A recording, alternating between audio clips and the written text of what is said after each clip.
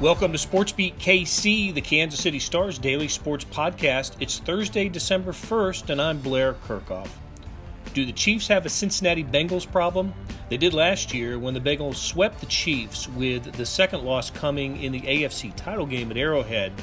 The teams meet on Sunday in Cincinnati, and the Chiefs have plenty of emotional advantages. But if they don't find a way to win, well, what will we think about a rematch in the playoffs? We discuss that and more topics on today's Sports Beat KC with columnist Vahe Gregorian and beat writers Jesse Newell and Herbie Tiope.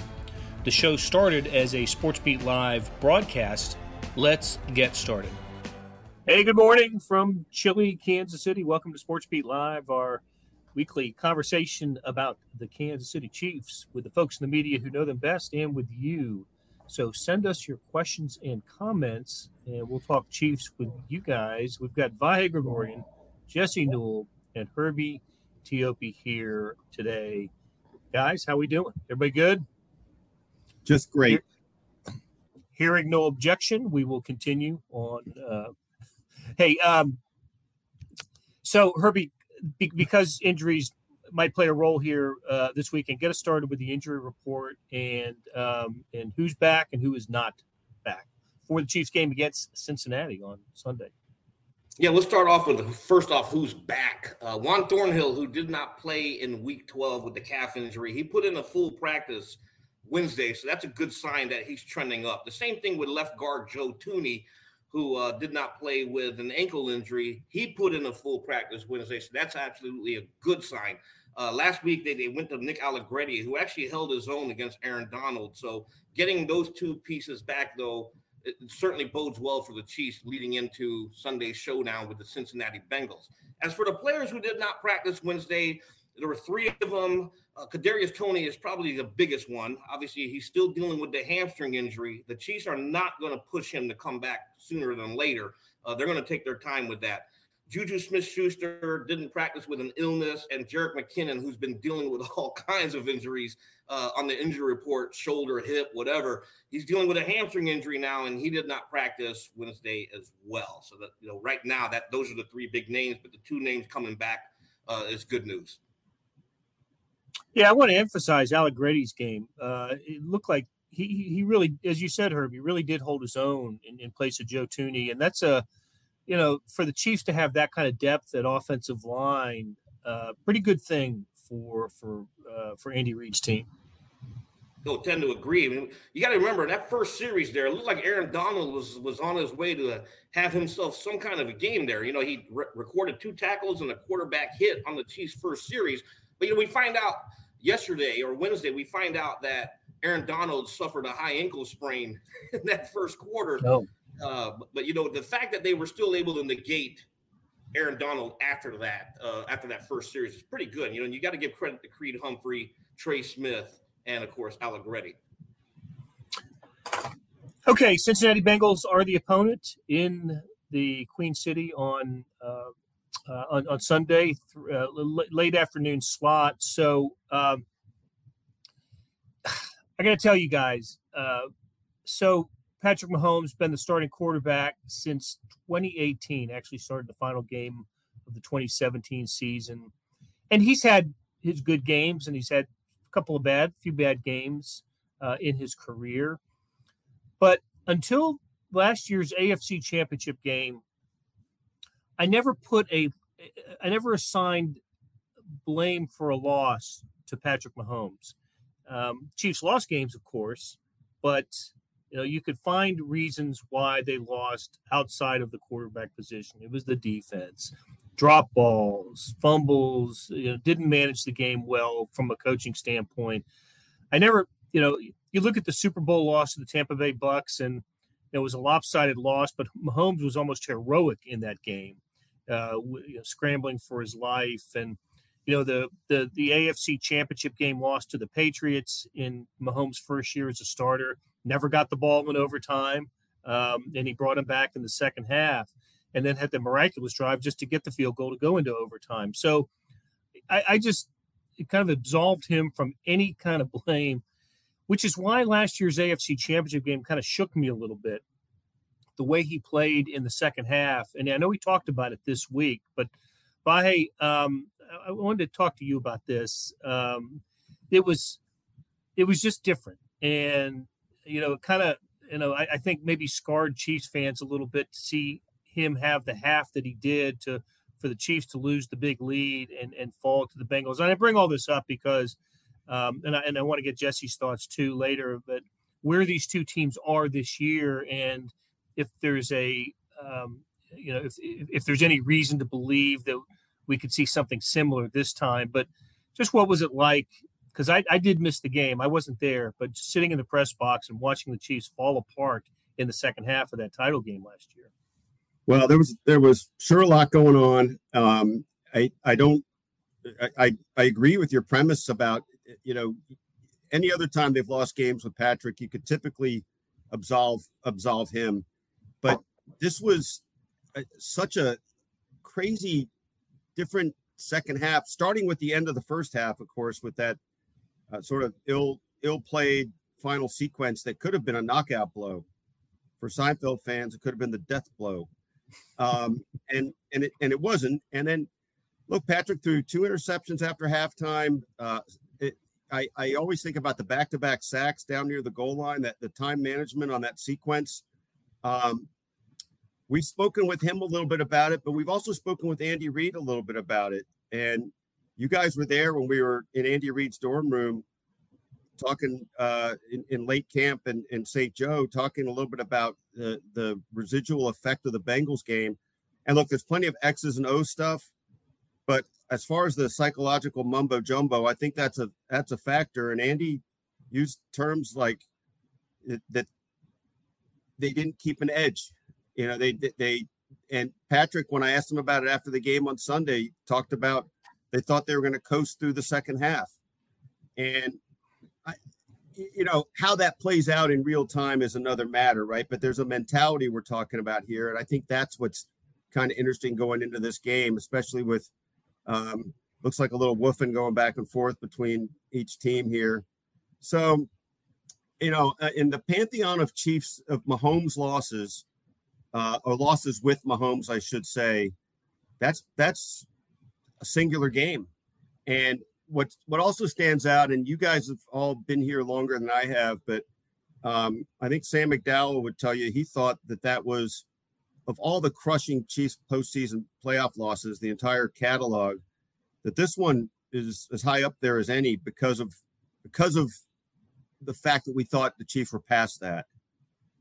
I think with that game, Andy Reid became the only coach to have leads of 18 points or more, lose multiple games of leads of 18 points or more in the postseason. It's some stat like that. So there's a lot there. I kind of rambled, but that's how I roll.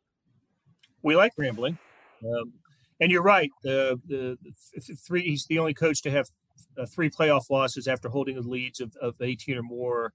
And that was the first one, though, with Patrick Mahomes. The other 2 came with Alex Smith at quarterback. So, Jesse, you were at the game, and you had just started covering the Chiefs. It must have been, you're sitting there watching the Chiefs with a 21-3 lead in the late in the first half. Vahe alluded to a couple of plays. First, the not scoring the touchdown, or passing up the field goal and not scoring the touchdown at the end of the first half with the ill-fated play, pass to Tyreek Hill, and he couldn't get in the end zone. But also, Joe Mixon with the long touchdown. I think it was a short reception, and maybe it was a run. I can't remember, but it was about 40 yards to kind of give the Bengals life. And then they continued that life with keeping the Chiefs out of the end zone just before halftime.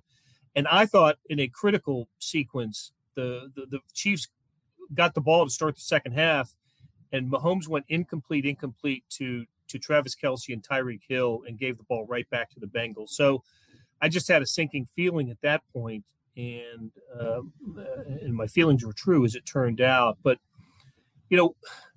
first of all, Jesse, what were your thoughts as that game was unfolding, and how much should Chiefs fans think that there's it could be a motivating factor for them on Sunday? Yeah, I remember doing this Sports Beat Live after the game, and the Chiefs were up 21-3, and I said, if you'd have given me 1 million reasons for why the Chiefs might lose to the Bengals after being up 21-3, bottom 5 on the list would have been that Patrick Mahomes fell apart. And that's what happened. I mean, there's been some discussion this week about it. Patrick Mahomes was asked about it yesterday at the press conference, sort of like, do you have guardrails now? Are there things where you're sort of losing your fundamentals or your mind, for lack of a better term, where he obviously was just off mentally in that second half, and he couldn't get it back on track. And so part of what Andy Reid talks about so much is whatever you experience, you learn from, you try to learn from. And so I think this is an experience maybe more than maybe any other in Patrick Mahomes' career that he's tried to learn from and tried to make sure that sort of thing doesn't repeat itself, because again, giving the Chiefs that sort of lead and to have them fall apart in the second half like they did because their quarterback was not himself, I think that was obviously a troubling sign of something that they do not want to repeat in the future, especially when the quarterback you have is obviously one of the best to ever play the position. So that kind of sticks out to me from that previous one. And is there motivation? Absolutely. I mean, usually the Chiefs are pretty quiet about this sort of stuff, and they were not quiet about it yesterday. I mean, they have been circling this one on the calendar. This is one they've been looking forward to. They are ready to get back at the Bengals, and that can play both ways. I mean, we've seen some of the chatter that Vahe alluded to online where guys are kind of going back and forth to each other, but this will be a fascinating matchup. And with the Chiefs schedule the way it is the rest of the way, maybe one of the only fascinating matchups left here in the regular season, but this has huge ramifications. I was looking at 538. The Chiefs win 81% to get the number 1 seed. If they lose, 43% to get the number 1 seed. So take care of business here, and you really have your destiny in your own hands moving forward. And the Chiefs can kind of put a lock on this AFC and getting that all-important bye. So this is a really big game in every single way you can make it possible. But that vengeance factor, that revenge factor, that Patrick Mahomes wanting to show that he can be better against that team factor, and we've seen so many times when he counts on his fingers, all those sorts of things, it feels like one of those sorts of games where that sort of thing might be possible. You know what's funny about it all, though? You reminded me of this, Jesse. Of course, the Chiefs' only other loss in the last 2 months last season was at the Bengals with a second half collapse, which you would have thought would have informed their mindset going into this game. So I don't know. I don't know if we think the Bengals are kryptonite or anything, but it will really be interesting. Every element you just described is going to be really interesting to track in this game. This is by record, Herbie. Am I right that this is the toughest opponent that the Chiefs have left, or the team with the best record that the Chiefs have remaining on the schedule? Yeah, you get through the Bengals, and it's almost, when you look at obviously anything can and will happen on an NFL Sunday, but you get through the Bengals, you got the Broncos, you got the Texans, the Seahawks. I mean, the Broncos twice, and then you close out the season with the Raiders. So, yeah, this is a game they absolutely cannot lose, especially with first-round seeding, first-round bye implications for the postseason on the line, and games that you should win to close out the stretch on a high note.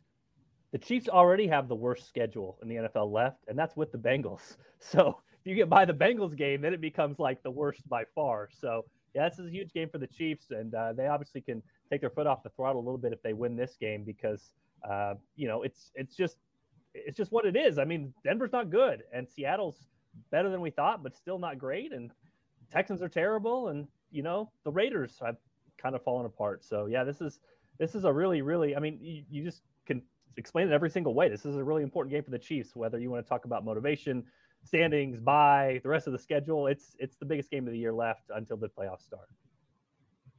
So the 538 figures, Jesse, that you referenced, with the Chiefs' chances of being reduced, of being the number 1 overall seed, going from 80-something to 40-something, if the Chiefs lose, they'll still have a game lead on the Bengals. I would think that would be a Buffalo thing. If Chiefs would be tied, if assuming Buffalo, I don't know who Buffalo plays this. Oh, they play the Patriots, I believe, in primetime. And so the Chiefs, what they can't do is be tied with Buffalo.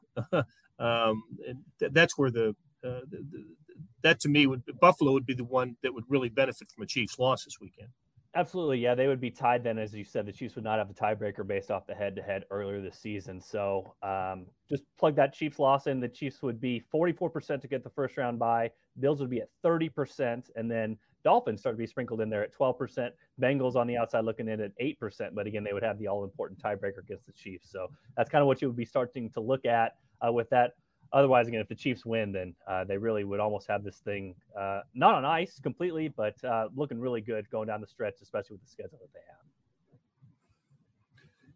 We heard from Chris Jones this week. I thought was had some interesting comments about about the Bengals. We spent a lot of time talking about the game Patrick Mahomes had. Chris Jones had a couple of sack opportunities in the second half of the AFC title game a year ago, and could not bring Joe Burrow down, and that had to stay with. It sounds like it stayed with Chris Jones during the offseason, and if Patrick Mahomes is motivated to beat this Bengals team, Chris Jones has to be equally motivated. Don't you think, Vahe, that letting Burrow off the hook a couple times as he did last year? Yeah, and look, that stood out in a few ways. If I have these numbers right, this is off the top of my head, but I think this is right. I believe Burrow was sacked 9 times the week before and 7 in the Super Bowl and just once by the Chiefs.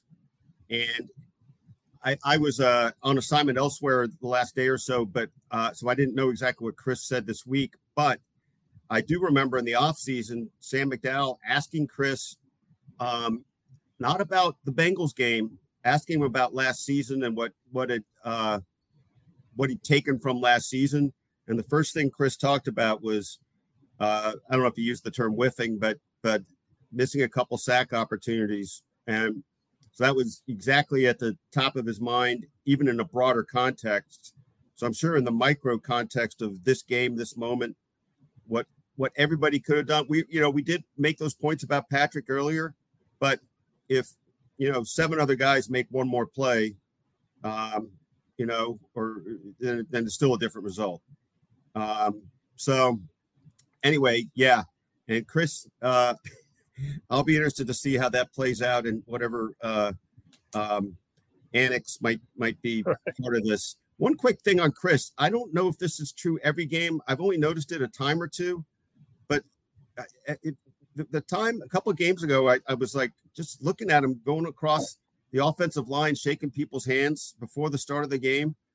And then, of course, trash talking with the best of them. It's just kind of interesting dynamic to me that once the game starts, everything's on, and then you go back to being a person. I saw that in the Buffalo game, before the Buffalo game. And, of course, when he goes over and shakes Mitch Morse's hand, you understand that. They were former teammates. But he didn't stop with Mitch. He went up and down the offensive line, either fist bumping or shaking hands. And we need to ask him about that. That's kind of, I'm not surprised. If you had to pick a chief who would identify a chief that would be most likely to do that, yeah. It's Chris Jones, right? And Chris was mic'd up for that Buffalo game, and there were some really nice exchanges with Chris and Mitch, tender and sincere. But anyway, I digress. I think Chris will be up for this game. I think he will be too. He's having certainly a Pro Bowl, I would say an All-Pro, and even in the conversation for Defensive Player of the Year type of season, and a big game against the best opponent remaining on the Chiefs' schedule, I think would help him in those in that realm to help solidify some postseason honors, and then we'll see what happens contract-wise with him after that. Jesse, how do these teams stack up? The Chiefs are certainly different because of no Tyreek Hill, but they're still the NFL's top passing team in terms of yards, and they're still top scoring team. And the Bengals, even though their record is they're 2 games below the Chiefs, they lost I think 2 of their first 3, and they took the usual loss to Cleveland. They seem to have a Cleveland problem. They basically beaten everybody else and picked up a terrific victory last weekend, winning at Tennessee, stopping Derrick Henry, and they're getting Jamar Chase back this week, who they won games without him. How do you just measure up the Bengals versus the Chiefs? Yeah, it's fascinating. I actually just got done talking about this 810 Sports Radio, kind of judging and gauging these 2 teams. I think the Vegas line opened at 2.5-point favorite. The Chiefs are at Cincinnati. But it kind of is an interesting thought question of whether you think the Chiefs are better this year than they were a year ago, and whether you think the Bengals are better than they were a year ago. And I looked up at the 538 has kind of like a program rating sort of thing where you can look at every week by week where a team was at a certain point. And it was kind of fascinating to look at that because, we know the Bengals, they made the Super Bowl, they made their run, obviously came pretty close to winning the Super Bowl last year and won a bunch of close games in a row. Actually, right now, that rating system, the ELO rating system, is showing the Bengals being better right now at this moment than they were at the end of last season. So that makes some sense when you look at the Vegas line. Chiefs, fascinatingly, I guess I would throw it back at you guys. Would you think that they would be better or worse or about the same as a year ago? I'll give you a couple of seconds to think about that. But the ELO rating actually was very, very similar. One of them was 17-10. One of them was 17-14. So this Chiefs team is almost exactly where it was a year ago, which I think you can actually see as a pretty positive sign for the Chiefs, given that they traded away a future Hall of Fame wide receiver and got back a bunch of rookies who now are starting to develop and come into their own. But so as far as these two teams go, I would say that the Bengals are a little bit better actually than they were a year ago. They had some close game luck and, won every close game down the stretch, which got them the Super Bowl. Early this season, lost some close games, so had some of the bad luck, but now have been progressing on and look better than they were then. I would say the Chiefs, to their credit, are about as good as they were a year ago, and that makes up the line that we're looking at right now. But I think one big storyline I'm fascinated in is we talk about the young players of the Chiefs. Where are most of the young players populated? It's in the secondary. And where have the Chiefs really struggled to defend teams so far this year? It's when they have a number one receiver. And so Devontae Adams went off. Keenan Allen had a huge catch. I mean, when you look at kind of break up the schedule as when the Chiefs defense has played well and hasn't played well, you're looking at teams that had true number one receivers and teams that really didn't when they faced the Chiefs. So the Chiefs haven't had Trent McDuffie this whole season, so he should play a major factor. Joshua Williams played every defensive snap last week, so he's been a guy that's come on. But I'm very fascinated to see that matchup play out, and we've seen some Jamar Chase Twitter comments here recently responding to somewhat the Chiefs said in the locker room yesterday. So he will be motivated to play. The Chiefs will be motivated to play. But will it be enough? Because the Chiefs need to be able to show that they can lock down the number one receiver before I really put their defense in the discussion for with some of the top defenses out there. All I would add is just the Chiefs got scorched by the Bengals twice last year in that defensive backfield, much more experienced defensive backfield then.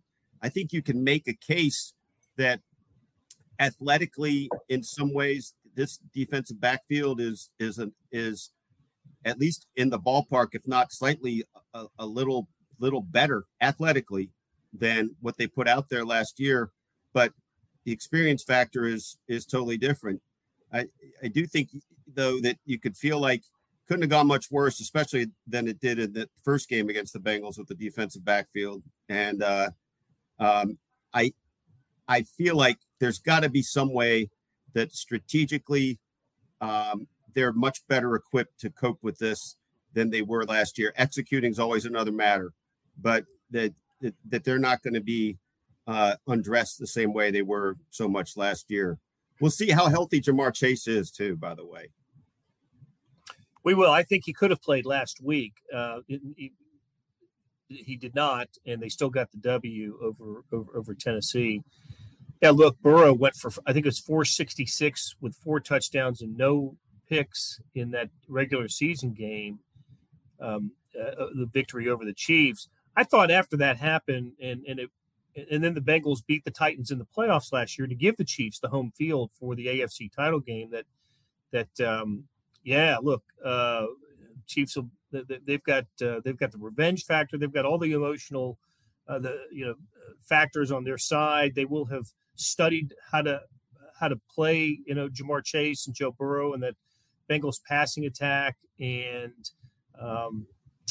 game was at Arrowhead now. And the Chiefs for a half took full advantage of all of that.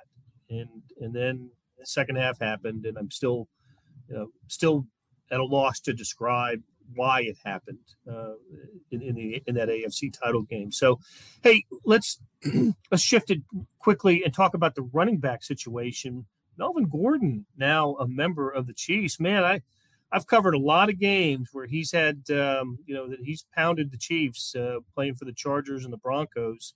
He's had a couple 100-yard games against the Chiefs. And Jesse, just break down why he's with the Chiefs and what might be the playing options for him. Yeah, and real quick, in fairness to the Chiefs, I think Chase went for 6 catches, 54 yards in the AFC Championship game, so they obviously had a different game plan for him. It just wasn't enough with some of the other weapons that the Bengals were able to hurt the Chiefs with. But they did have a different game plan in that one, and obviously was not the 266-yard performance or whatever that first game was for Chase when he went off against the Chiefs in the first one in Cincinnati. But Melvin Gordon, I think it's to be determined right now. I don't know. He's on the practice squad. We've heard some reports or whispers out there, potentially he could get activated, but I don't know. I mean, this is one of those Chiefs teams where you sort of, if nothing else, you want to do no harm, if you will. And Melvin Gordon coming in as a guy that lost his job in Denver and got released because he fumbled the ball. And it just doesn't seem like the Chiefs have too much stomach to be able to put somebody out there if they can't trust him. Now, this also is kind of one of those reclamation projects that Brett Veach seems to love, former first-round picks and those guys that are talented that he loves to bring in. But on the practice squad now, Andy Reid basically gave the we'll see answer earlier this week, and Herbie asked him about what Melvin Gordon's role would be. But it might signify what we probably already knew about the situation, which is the Chiefs are not, or maybe Andy Reid is not completely in love with Ronald Jones. And so at some point, if there's an activation to be made or a switch to be made there, the Chiefs most likely will be releasing Ronald Jones. But as of now, it's depth. It's a guy on the practice squad. It's a guy who has a lot of accolades, a 2-time Pro Bowler. And so can he help the Chiefs? I don't know, but I do know if he does get in there and fumbles that he would have the shortest hook of all time, because the Chiefs right now are a team, as we've seen with the special teams, the punt return game, they need guys to basically just not screw up and give the ball back to Patrick Mahomes. And if you're not aiding that cause, then you should have a quick hook. And that's the same way with Melvin Gordon. It's funny, if he were a young player, you would say, well, if he fumbles once, he'll get a second carry because Andy likes to put him back on the horse. But I think in this case, it's become such a part of his brand, if you will, right now that you've got to see that he won't do it. And I don't know how many chances you can give him that way. I don't, I should know this. I don't know how much before this year that was his issue or not.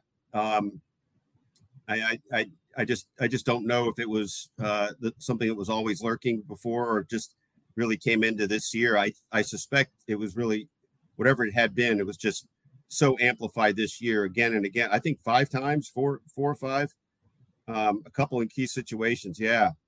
So I don't know that as the old newspaper line goes, twice is a coincidence, 3 times is a trend story. That's beyond a trend.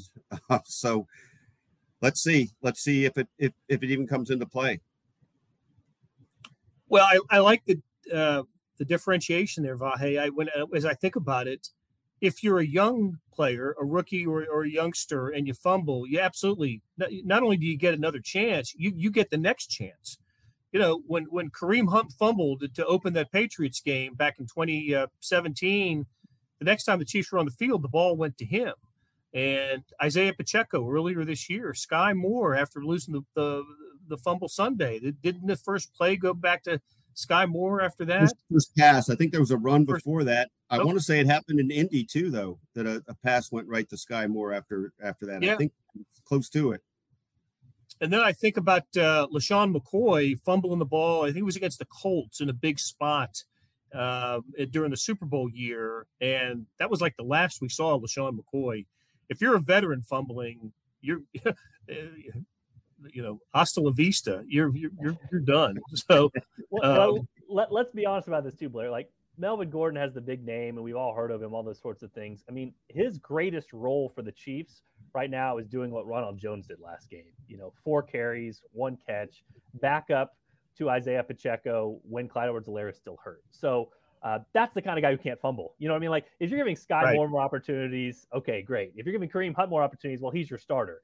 You're not giving Melvin Gordon more opportunities. The dude has to hold on to the football. So that's sort of the upside for this play, if there is upside at all. Again, the Chiefs have lots of guys on their practice squad who you thought at some point might make a difference and haven't done anything or haven't even been promoted. So that's still maybe an occurrence that could happen with this. But again, we've all heard about him. He's going to be a name that we all talk about and hear about. But to me right now, if the switch is there, it's 1 for 1 for Ronald Jones, and he's kind of the backup, getting in a few snaps, a few carries. And if you are that guy playing a very specific role for a team, you cannot mess up what the other 52 guys are doing. Who's the punt returner going forward? And should they even try to return punts? Justin Watson, Vahe's guy, Justin Watson is the punt returner. He needs to do this, work on this more than he works on anything else because, we talked about it. Special teams right now for the Chiefs needs to be in not screw up mode. They need to get the ball back to Patrick Mahomes because the offense is really good. So, there's other years when the Chiefs had Alex Smith or Marty Schottenheimer where special teams really needed to be a factor and really needed to win them games. It doesn't need to win this team games. It needs to not lose this team games. And we saw the Indianapolis game, it lost them that game. This team needs to fair catch. They need to just take possession of the football, let the offense do the work, let them do the heavy lifting like they've done all year. And if that is what's going to happen, then that's a success. So, Justin Watson until Kadarius Toney comes back. When Toney comes back, you can maybe mess around with the punt returns a little bit more. But until then, I think I'm fair catching everything, and I'm telling Justin Watson to go do it. I think Justin Watson showed us that you can get the crowd fired up with a fair catch. I don't know if he just subconsciously suddenly was taken with the crowd derisively cheering his catch, but the idea that he was whooping up the crowd because he caught the ball, I didn't get to talk to him about it, but it was pretty striking moment. I think I go back to Jesse's Hippocratic oath with first do no harm. I mean, you just gotta. Really, I think you could even make a scientific case, and I bet Jesse's equipped to do it, that all the math tells you ball to Mahomes every time. Just no matter what, nothing's more important than ball in Mahomes' hands. More important than 4 extra yards or 8 extra yards. More important maybe than a touchdown every 47 returns. I think you could probably make a case that you just always do that, other than inside the 5, and you assume it's going to go in the end zone. Yeah, the statistical term via is variance. You know what I mean? If you're the underdog, you want to shoot a bunch of threes. You want to play full court press. You want to do you want weird things to happen because you need weird things to happen to pull off an upset. The Chiefs are the opposite of that.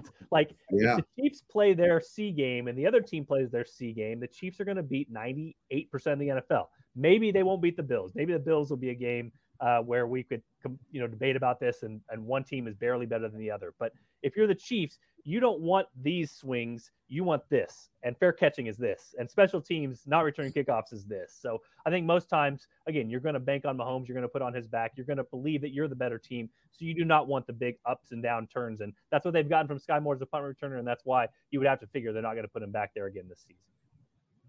All that. Go ahead. Sorry, no, just before we go, I wanted to. I happened to see Rob Nassari's questions about Patrick and his interview on New Heights. I don't know if you guys got to see it. I saw a couple snippets, and 2 things that were kind of interesting. The way Patrick described telling the Chiefs that somebody might draft him if they don't move up to get him. Basically, Travis Kelce's conclusion was, "So you drafted yourself," which was hilarious. But also Patrick telling the story. I've not heard this story, and we've done a lot of pieces about Patrick's first meeting with Andy.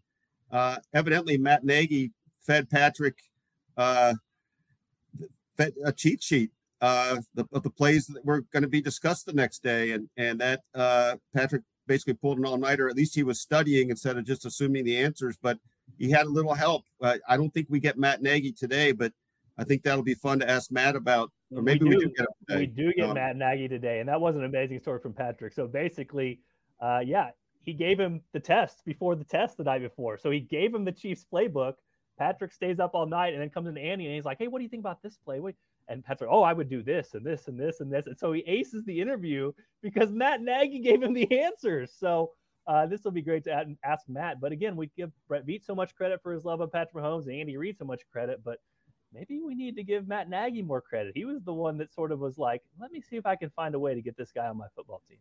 Yeah, I like the way. Go ahead, Blair.